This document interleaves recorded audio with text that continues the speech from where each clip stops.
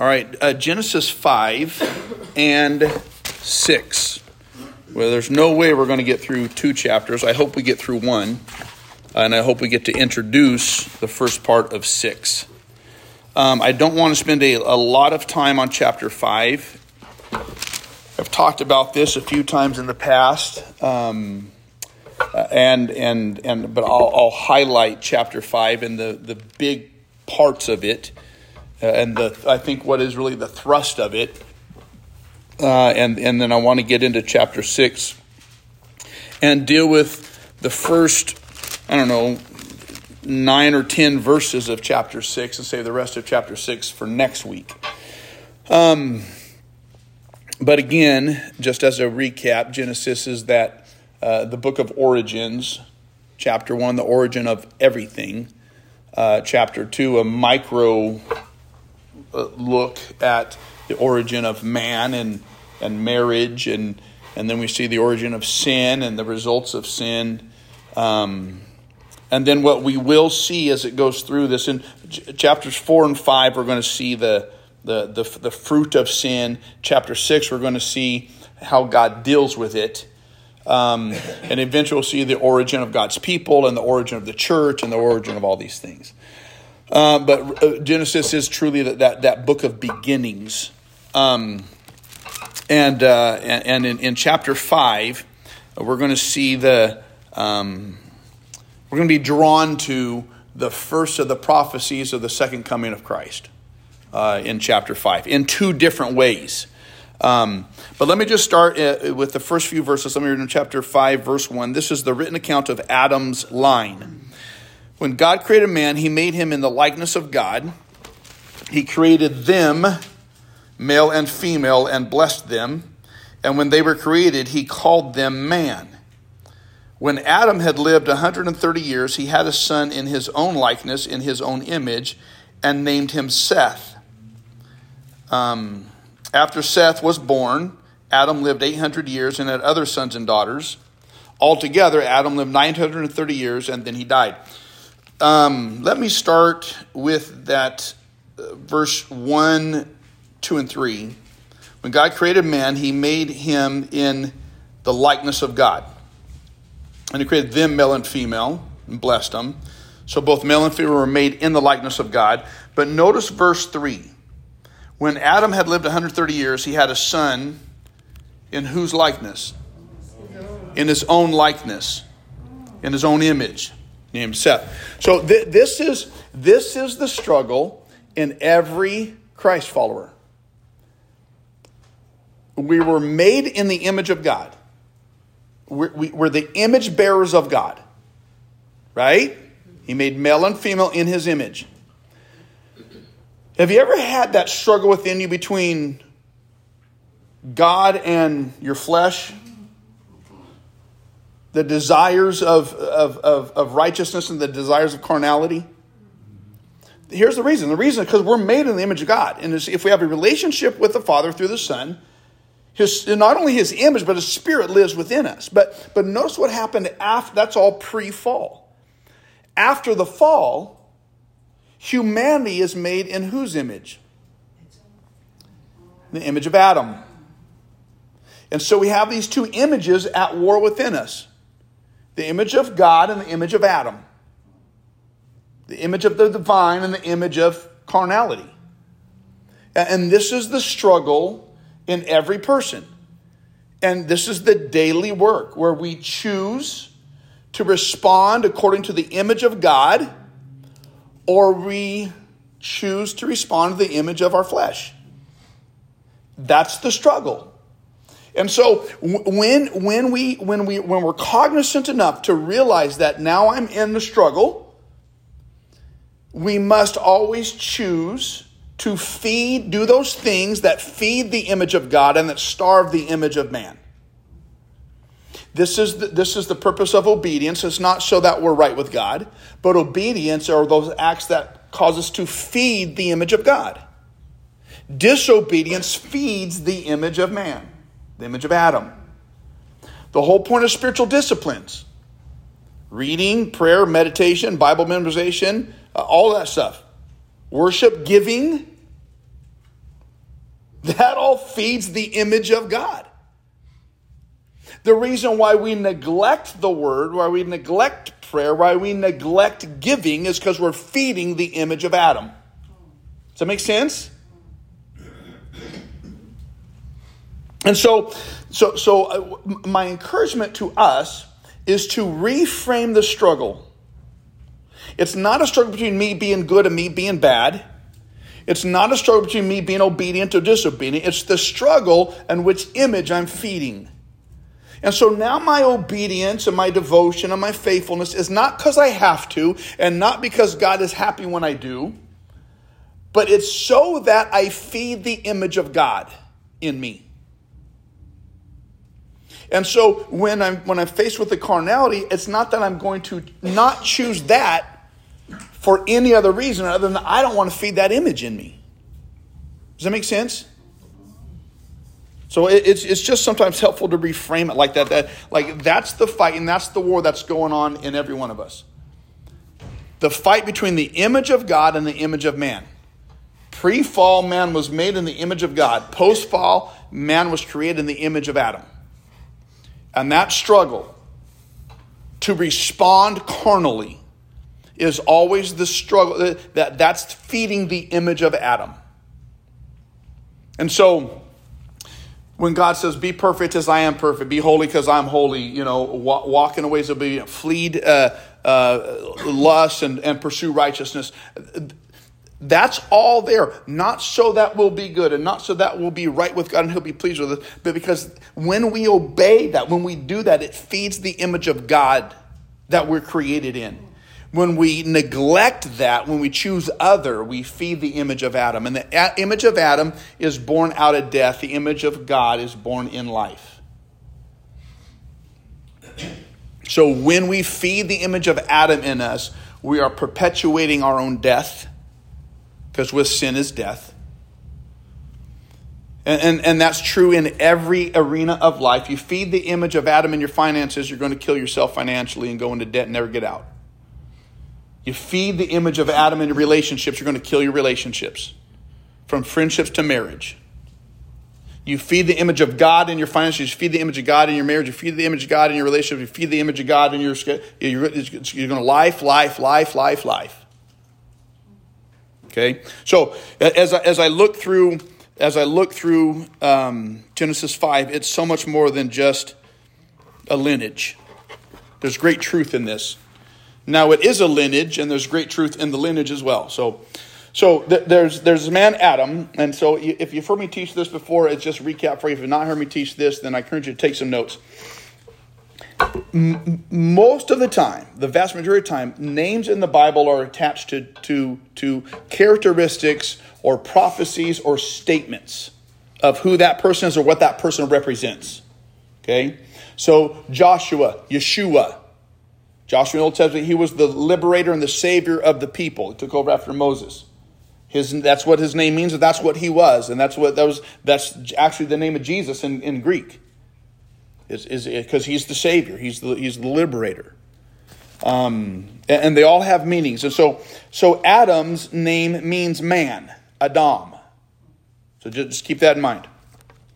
And he had a son named Seth. When Seth had lived 105 years, he became the father of Enosh. And after he became the father of Enosh, Seth lived 807 years and had other sons and daughters. Altogether, Seth lived 912 years, and then he died. Seth, the definition of the name Seth means appointed.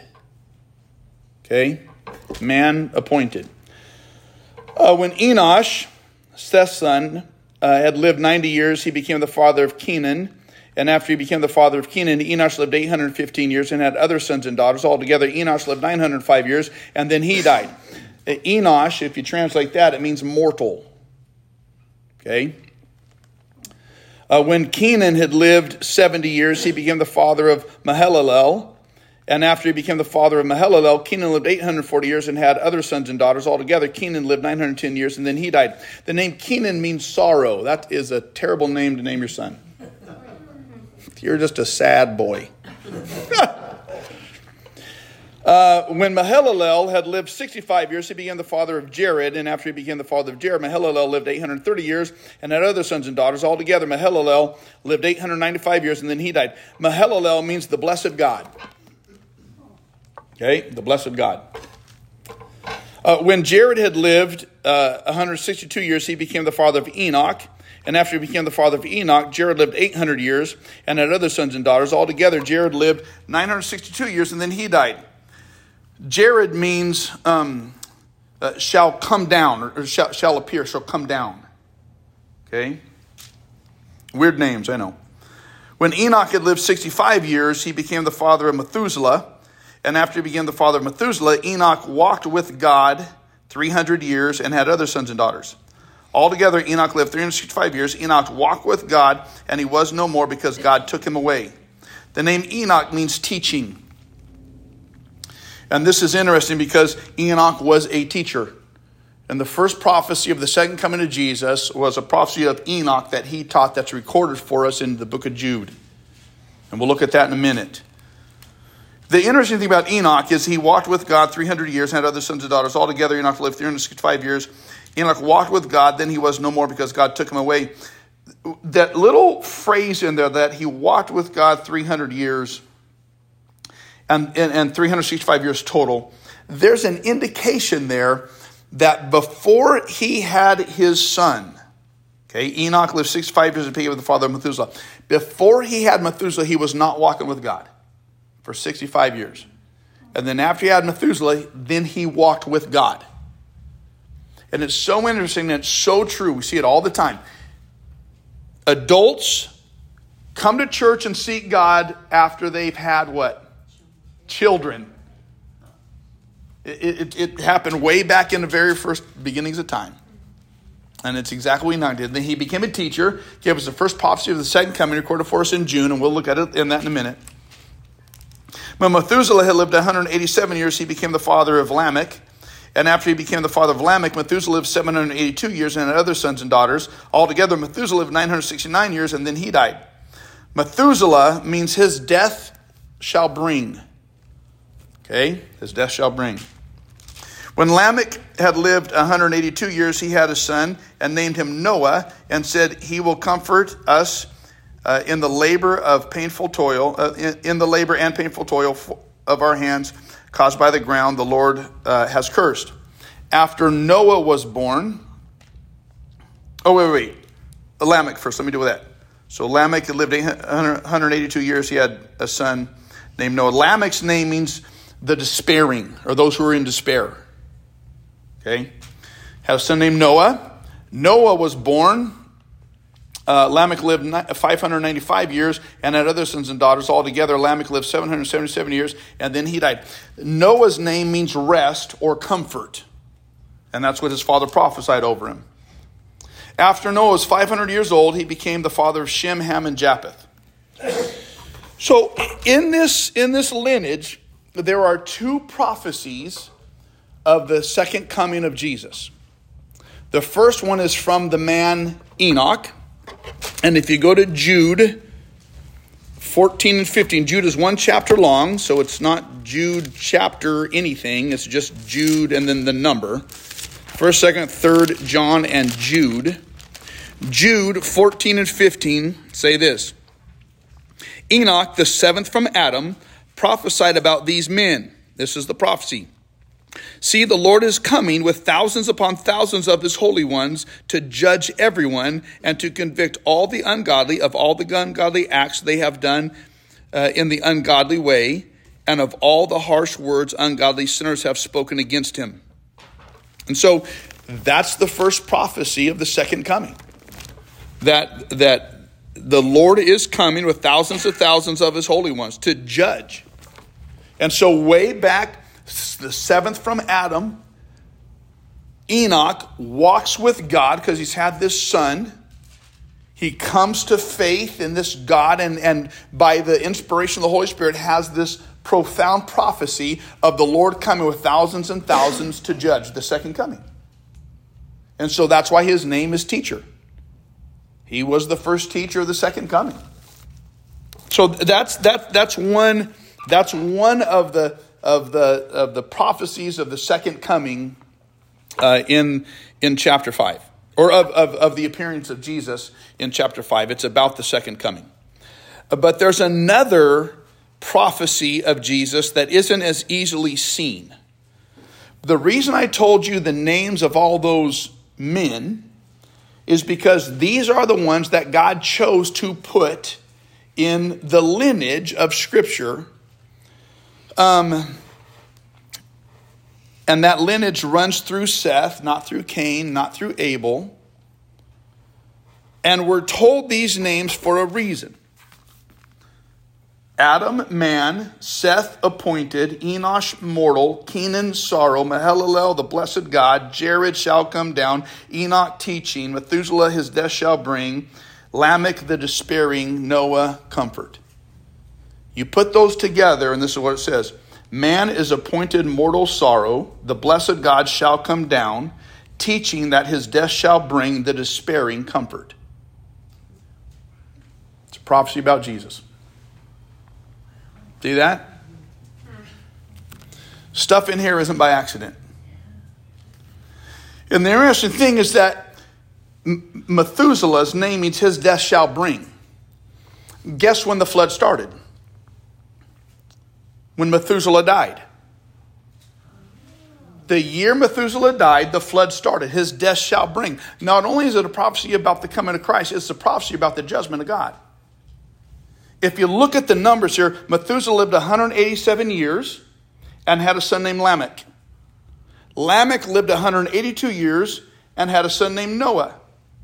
The Bible says Noah was 600 years old when the flood came. If Methuselah was 187 years old when he had Lamech, and Lamech was 182 when he had Noah, Noah was 600 years before the flood came, 187 plus 182 plus 600 equals 969, which is exactly how old Methuselah was, which is exactly when the flood came. His death shall bring. And it's interesting that Methuselah actually outlived his son Lamech. His son Lamech died 5 years before the flood came, before Methuselah died. But this is the prophecy of the coming of God and the judgment of God through the lineage of this godly line that led to Noah. So when Methuselah died, the flood came, and that's what gets us to chapter 6. But from the beginning, God has been trying to get our attention. I think I preached a message about that, or a series about that a while back. Like he's always drawing people to himself, and whether it's plain or it's a couple layers deep, the message of God is this whole thing is about me, God says. I'm going to come back. The first time I'm going to give my life, the second time is going to be judgment. Like, wake up and pay attention is what God's saying. And everything in this book we call Scripture is about that, is about his son. His son's first coming and his son's second coming. It was prophesied by Enoch, the very first, seventh from Adam. It was prophesied in the lineage that we see here, and it was prophesied through the coming of Methuselah, and his death shall bring judgment. And that gets us to chapter 6. Any questions, cries, or shouts of outrage so far through chapter 5? I don't want to spend a lot of time on it, and I spent half my time already. Okay? All right. If you want a list of those names again and what they all mean because you weren't writing them down, I could just see me later or text me or something. I'll send them to you. Genesis 6. Let me read the first 3 verses. When men began to increase in number on the earth and daughters were born to them, the sons of God saw that the daughters of men were beautiful, and they married any of them they chose. Then the Lord said, my spirit will not contend with man forever, for he is mortal. His days will be 120 years. This is setting the stage for the flood. And this is the flood is referenced, and it is affirmed throughout Scripture. All the way back in the New Testament, we get to 2 Peter chapter 3. And if you go to 2 Peter chapter 3, 2 Peter chapter 3, verses 3, 4, 5, 6 say this. First of all, you must understand that in the last days, scoffers will come, scoffing and following their own evil desires. Verse 4, they will say, where is this coming he promised? Ever since our fathers died, everything goes on as it has since the beginning of creation. So he's saying, this is what scoffers are going to say. You say he's coming back, blah, blah, blah. How long has it been? He's still not here. Nothing changes. The world goes around. Sun rises, sun sets. Nothing is new under the sun. It's all the same old thing. There obviously isn't a God, because where is he now? Right? Okay.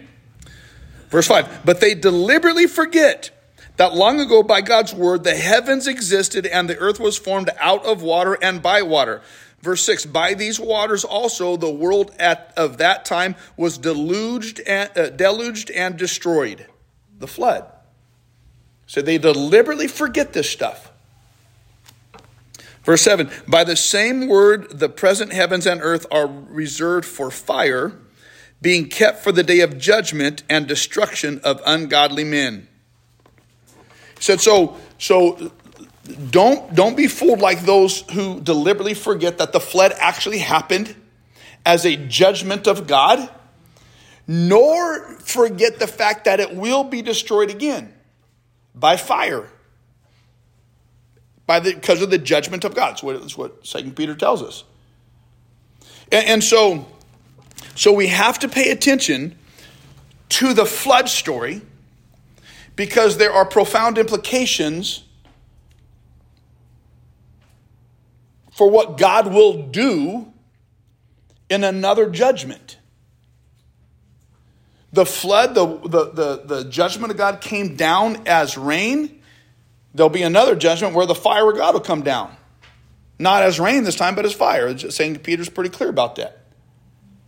And so we are wise to realize that the flood actually happened, and that some say it was a localized flood, and there's some evidence to that. There's a greater, I think, emphasis should be put on a worldwide flood. And for instance, we have great salt seas that are inland. There are inland salt seas in China. There are inland salt seas in India. And the Great Salt Lake and the Bonneville Salt Flats were at one time a salt sea, giving credence to the idea that at one time waters covered and salt waters covered the entire planet. The fossil record is interesting if you want to consider the facts of a worldwide flood. In Michigan, archaeologists have found fossilized whales. If you don't know your geography, Michigan is not near an ocean. In Ohio, they found fossilized sharks. And again, if you're geography challenged, they shouldn't be there. In Wyoming, they found fossilized fish 7,000 feet above sea level. And so there's great evidence of a worldwide flood. And the account of the flood isn't just a biblical account. Hundreds of people groups have their own accounts and their own stories of the flood. The most remarkable of which is the Babylonian account, which is incredibly similar to Genesis. And the question has to be asked, how do so many different people groups all around the world have the same basic story about a flood? You know what the answer is? There was a flood, but if it wiped out all earth, how do they know? Well, I'll tell you how they know. Because Noah had 3 sons, and from those 3 sons, all people groups came. And so Shem, Ham, and Japheth, and we'll talk about them next week, told the story because they lived it. And as the people spread, and we'll talk about how quickly the people spread, as the people spread, They kept telling their story, and some of it got lost in translation, obviously. But that's how every people group around the globe could have the same basic story about this flood. And I'll tell you how similar it is. Whether you talk about what's called the Samokubo Tribe of New Guinea, or the Apaskakan Indians of America, and I wrote all these down so I wouldn't forget them all. The Papago Indians of Arizona, the Brazilian tribes, the Peruvian Indians, African Hottentots, the natives of Greenland, the natives of Hawaiian Islanders, the Hindus, Chinese, Egyptians, Greeks, Persians, Australian natives, the Welsh, Celts, Druids, Serbians, Lithuanians, and on and on and on, all have a story of a worldwide flood. And I think one figure I heard was 270 different cultures have their own account of a worldwide flood, and it is amazing how similar they all are. 88% of all of these stories, 270 different cultures around the globe, 88% of those stories describe the flood involving a favored family. 70% of those stories attribute the survival of that family to a big boat.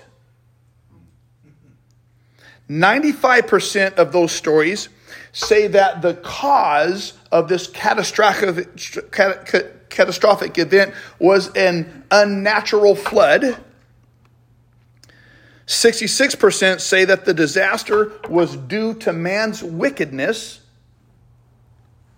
67% of all these stories around the whole globe, every culture, 67% record that animals were also saved in the big boat with the favored family.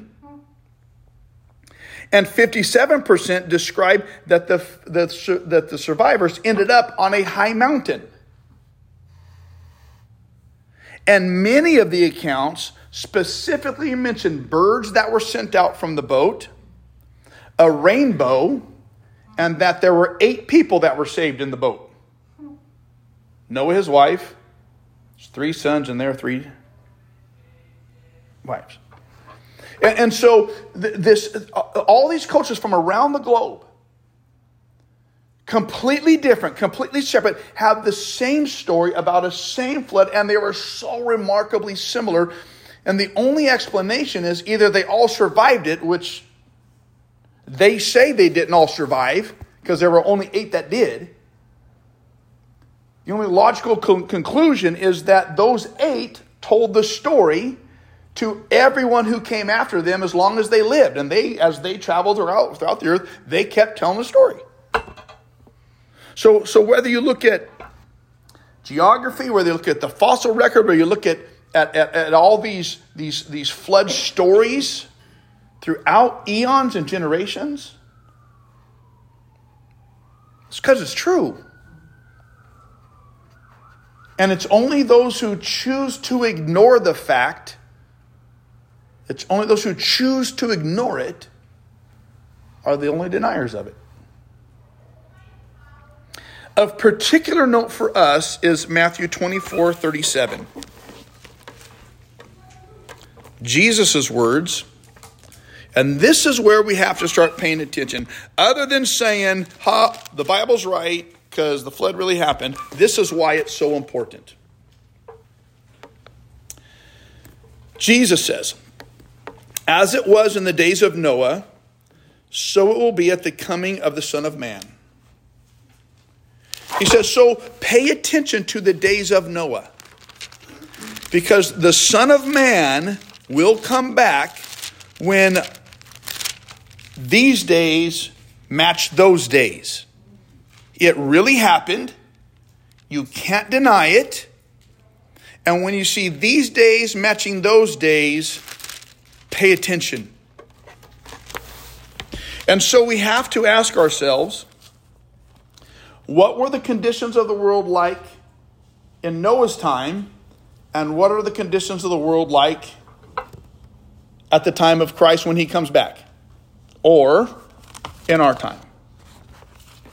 So let's look at chapter 6 and see what was it like. Verse 1.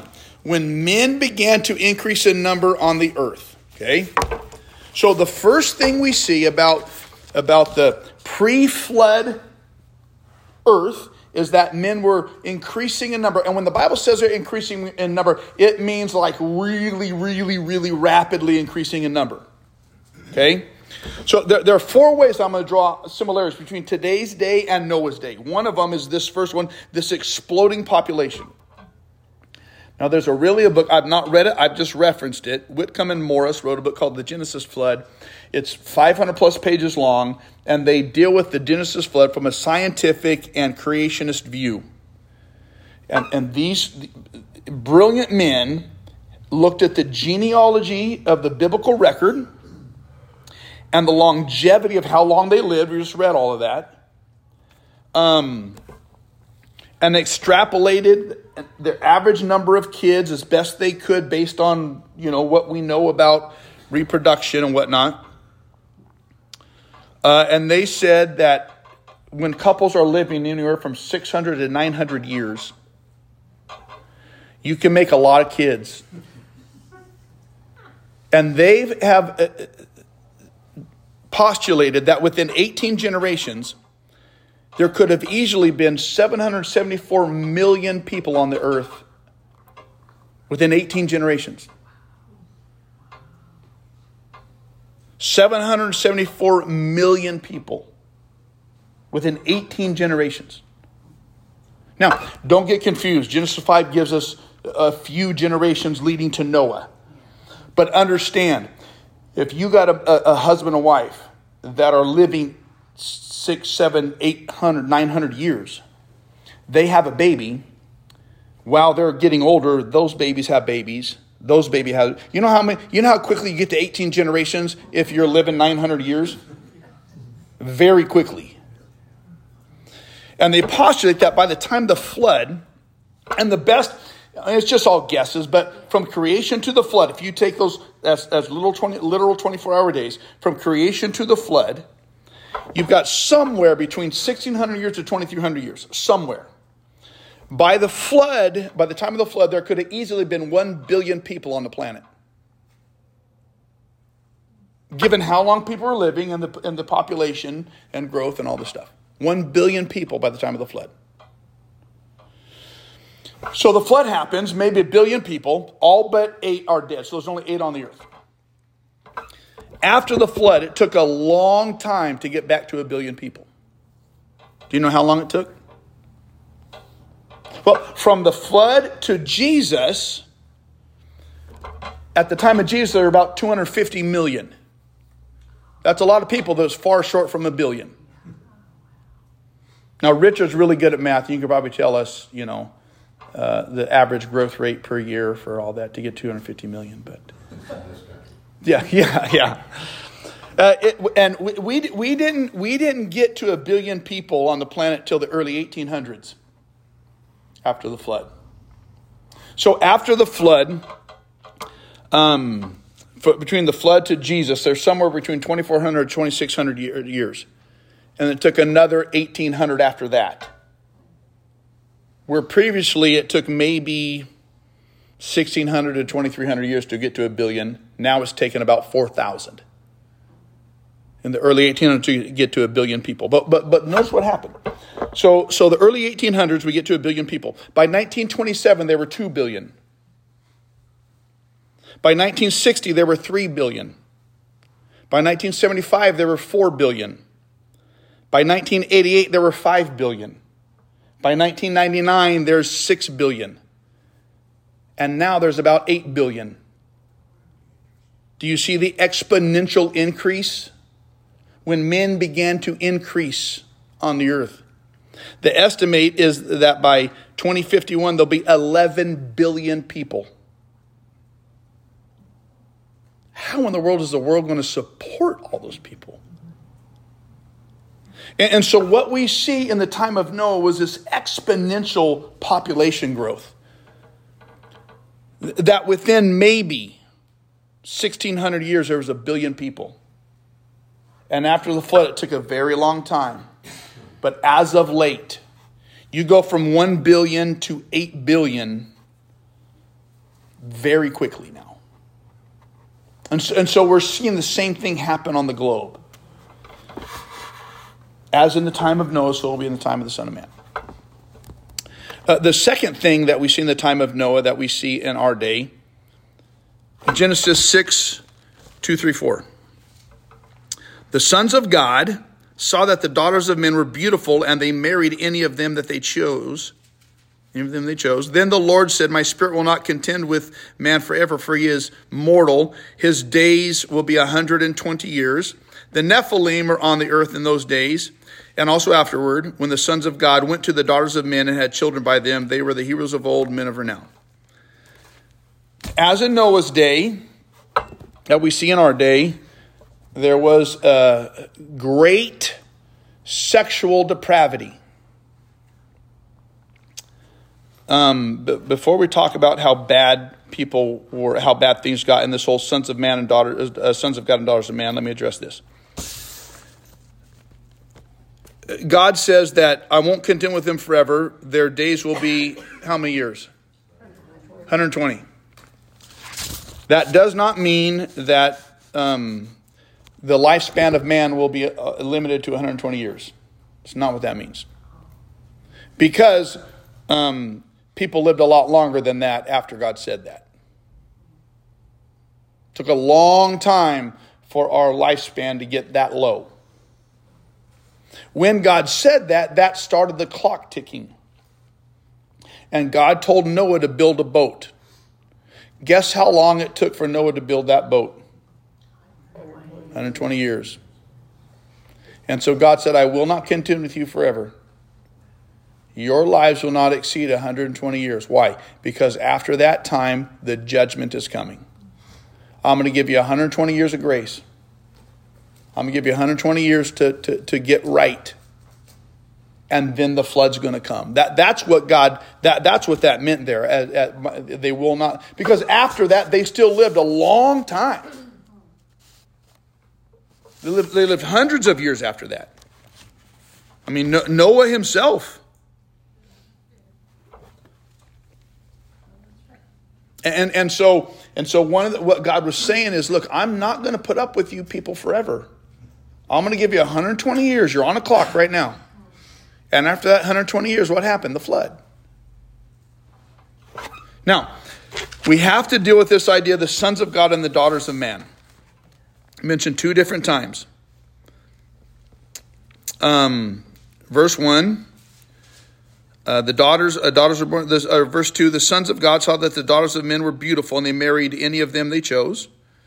And then verse 4, the Nephilim were on the earth in those days, men around them, when the sons of God went to the daughters of men and had children by them. We do not know definitively who the scripture is talking about. There are three different possibilities. And I'm just going to say what the three are, and you can choose which you believe. I don't care which one of the three you choose to believe. Has nothing to do with your salvation. Has nothing to do with my salvation, so I'm not going to argue with you about it. I'm just going to tell you what they are. Three views. One, that the sons of God are fallen angels, and the daughters of man are human women. And that seems to be the majority of the historical understanding of that phrase. Jude will quote the book of Enoch. The book of Enoch is not a biblical book. It's a pseudepigraphal book, which means someone wrote it under someone else's name, pseudepigrapha. Jude will quote the book of Enoch, and the book of Enoch suggests that the sons of God were fallen angels. And so it seems to be that there was a lot of credibility given to that idea. The sons of God, fallen angels, demons, took human women and had these weird babies that way. The second view is sons of God, daughters of men. Sons of God, the second view is that the sons of God are the godly line of Seth, marrying the ungodly line of the daughters of Cain. Okay, the sons of God, the godly line of Seth, marrying the ungodly daughters that came from the line of Cain. That's the second view. The third view, sons of God, daughters of man, is a reference, the sons of God being evil earthly rulers, taking women just simply to increase their harems. There's extra biblical literature that talks about earthly evil rulers as the sons of God. Now, those are the three options.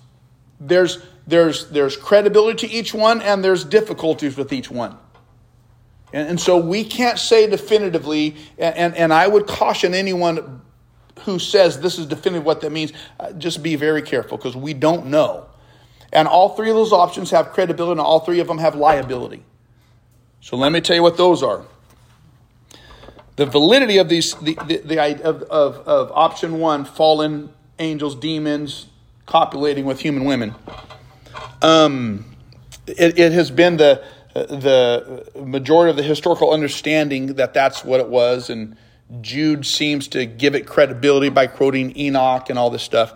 The difficulty of that is Jesus says that in eternity, angels don't marry nor have relations with anything, and nor will we be given in marriage and have relations. And there's no indications that angels have the ability to nor can procreate. It's not like God made a couple angels and then they just got busy through eternity and now there's all these angels. They're created beings. They didn't procreate, unlike humans. God made two and said, y'all take care of business, and they did. There's no indication that's the way spiritual beings work. So there's real problems with that. The second view, the godly line of Seth and the ungodly line of Cain, that makes a lot of sense. It seems logical. The problem with it is that sons of God in Old Testament Hebrew is always used of spiritual beings. And so for it not to mean a spiritual being in this context would be out of the norm. And the other difficulty with it is, why would God destroy all the earth because people are unequally yoked? Now, it's not wise, and we learn in the New Testament, don't be unequally yoked with a believer with an unbeliever. But that was never a command of God, and certainly doesn't deserve destroying the entire earth because a godly line marries an ungodly line. So there's some problems with that. The other idea that rulers, the sons of God, is a reference to these evil rulers, and they're just getting all these women to build their harems. There's been a lot of rulers, even biblically, that just got a bunch of women to build their harem. Solomon, not the least of which. 300 wives and 700 concubines. And none of those others did it ever require a catastrophic judgment of God over everybody. So there's, like I said, we don't know. There's pros and cons to each one. You can decide what you want to believe about it, and at the end of the day, it doesn't really matter. Here's what matters. Whatever it was, there was sexual sin, and it was a sexuality that was against God's created order, and God judged for it. And when you put it in terms like that, it is eerily similar to this day. Right? The amount of sexual preoccupation, not just in our country, but in our world, is profound. And it's not like it's getting better. In both times, there was this abundance of a preoccupation with sex, and not just man, woman, husband, wife sex. And when the Bible references these Nephilim were on the earth in those days, verse 4, and afterwards the sons of God went to the daughters of men and had children by them, the men of heroes of old, the men of renown. When it says heroes of old, don't think it's good guys. Nephilim literally means the fallen ones. And whether they were fallen angelic beings or just corrupt, sinful man, we don't know. It was just bad. Okay, and it seems to be this is the line that Goliath and all those giants came from. We won't get into all of the references and ideas about that, but just understand there was great sexual perversion. Whether it's demonic and human or just human, there was incredible sexual perversion and this incredible occupation with it. As was in the days of Noah, so will be in the days of... So we see this rapid population growth that the world can't really handle. We see this overabundance of sexual perversion. And then we see in verse 5 the constant evil in the heart of man. The Lord saw that how great man's wickedness on the earth had become, and that every inclination of the thoughts of his heart was only evil all the time. I don't think we need to talk about a whole bunch about the heart of humanity in the world today. We could talk about it and say how bad it is over and over and over and just be saying the exact same thing. But at the end of the day, humanity in the days of Noah was completely self-absorbed, selfish mindset and worldview. And everything in their world was all about the individual and their own gratification, just like today.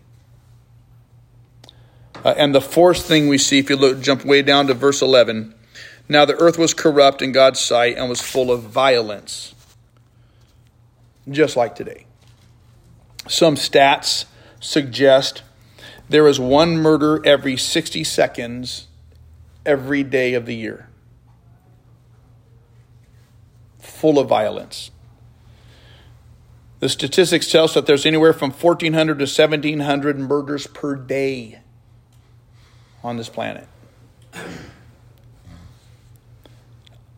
The Americas, not just USA, America, but the Americas, have the highest murder rate in the world. Per 100,000 people, 15 people per 100,000 are killed. Highest murder rate in the world. Second is Africa at 12.7 per 100,000. A proliferation of sexual depravity and violence. And many times those go hand in hand. Back when people used to watch television and not just streaming services, there was an average of 15 violent acts per hour on the three major networks.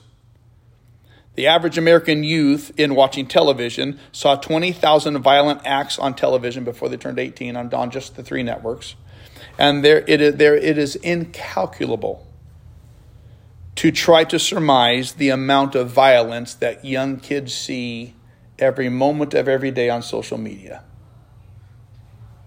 And so what we see in the days of Noah, and we have to pay attention to this incredible exploding population growth, their sexual depravity, every intent of the man is evil, and this proliferation of corruption and violence. That's what it was like in the days of Noah. And I would challenge anybody to tell me that is not what it's like today. Right? And Jesus said, as in the days of Noah, so will be in the days of the Son of Man. And so this is why we got to pay attention. Now let me go back to verse 6 and 7. The Lord was grieved that he had made man on the earth, and his heart was filled with pain. So the Lord said, I will wipe mankind whom I have created from the face of the earth, men and animals, and creatures that move along the ground, and the birds of the air, for I am grieved that I have made them. Now, we have to understand this word called anthropopathism. It's an odd word. All it means is this: is that humans use human emotions to describe God. So we don't have any way to describe God and how God is feeling and what God is emoting except for our own emotions. And so sometimes the Bible uses those things like he's grieved and he's saddened and all that stuff. It doesn't necessarily mean that he regretted it and felt bad for what he had done. All it means is that God feels very, very, very deeply when his creatures go against his plans because he knows what it brings. It's not that God was hoping for something better and didn't get it and had to accept it. It's not that creation and man was completely out of control and God couldn't do anything about it. It's not that God sat up in heaven and was removed and surprised, like, what just happened? You started so good. It's not that type of grief. It's not surprised that way. God knew that this was the path of sin, and God knew what sin was going to lead to. He knew it from the beginning. And the text tells us that as God sees this unfold, it affects him. Because he knows what he created us for. And so he is grieved, not in like, but as the heart of a father says, I want so much better for you. Don't you see that? And when you choose to feed the image of Adam, it's going to kill you. And that's the heart of the Father. And I'm glad he feels that way, because that means he's not unfeeling in the face of human sin and in my rebellion. He's sad because he wants something better for me. And then the one verse of hope, verse 8. But Noah found favor in the eyes of the Lord. That word favor is the word grace. But Noah found grace in the eyes of the Lord. Here's what I love about that. My wife is an English teacher. And she will say, you never start a sentence with the word but. But that's the perfect word to start this sentence. Because all this horrific reality of 1 billion people. But Noah found grace. I love the fact it says that he found. This is the first place grace is mentioned in all the Bible.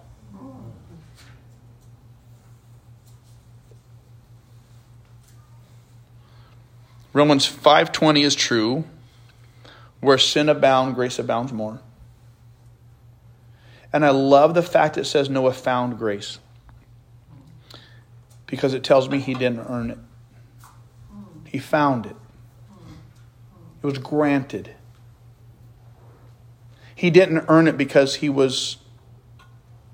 did something. Even his righteousness could not earn the grace of God. Though he was righteous, and we'll talk about that next week and what that means. Full of integrity, we'll get there. But he was, even with that, he found grace. It was gifted to him. Here's what I love about that. I am nowhere near the man of Adam, or of Noah. I am not blameless in all that I do. And because Noah found grace, it gives me hope that I can find grace too. That I don't have to work to try to merit the favor of God. Because I already know on the front end that I cannot. Does that make sense? Let me finish with one more thing. This is the account of Noah, verse 9. Noah was righteous and blameless among the people of his time, and he walked with God. Noah had 3 sons, Shem, Ham, and Japheth. We're going to talk about Shem, Ham, and Japheth next week. But let me just mention, almost in passing here, the fact that Noah was blameless. What it really means is that what you saw on the outside is what he was like on the inside. There was congruency there. There was no pretense. And he was vastly different than those around him. What you saw is what you got with Noah. Which I appreciate. There's just an authenticity. And it wasn't that he was so righteous that God had to bless him. He He was authentic. He was real. He was flawed. And we'll see that in the chapters that come. But he found the grace of God. And it reminds me of one of my favorite passages in Scripture, 2 Chronicles 16:9. For the eyes of the Lord range throughout the earth to strengthen those whose hearts are fully committed to him. It doesn't say to strengthen those whose hands are blameless. It doesn't say to strengthen those who do it all right. It says to strengthen those whose hearts are fully committed to him. They might find grace, the favor and blessing of God. King David, dirty hands, dirty life. But the Bible says his heart was fully God's. And he was a man after God's heart. And he found, though he didn't deserve, the grace of God. And that is the rule of God throughout Scripture. That we might find the grace of God. Not because we deserve it, but because he is that gracious. So, may we be as Noah, upright as we can be, and reliant on the gift of God's grace in the midst of our humanity, yeah? So, chapter 5 and the first part of chapter 6. We'll get into the rest of 6 and hopefully 7 next week. Okay? Any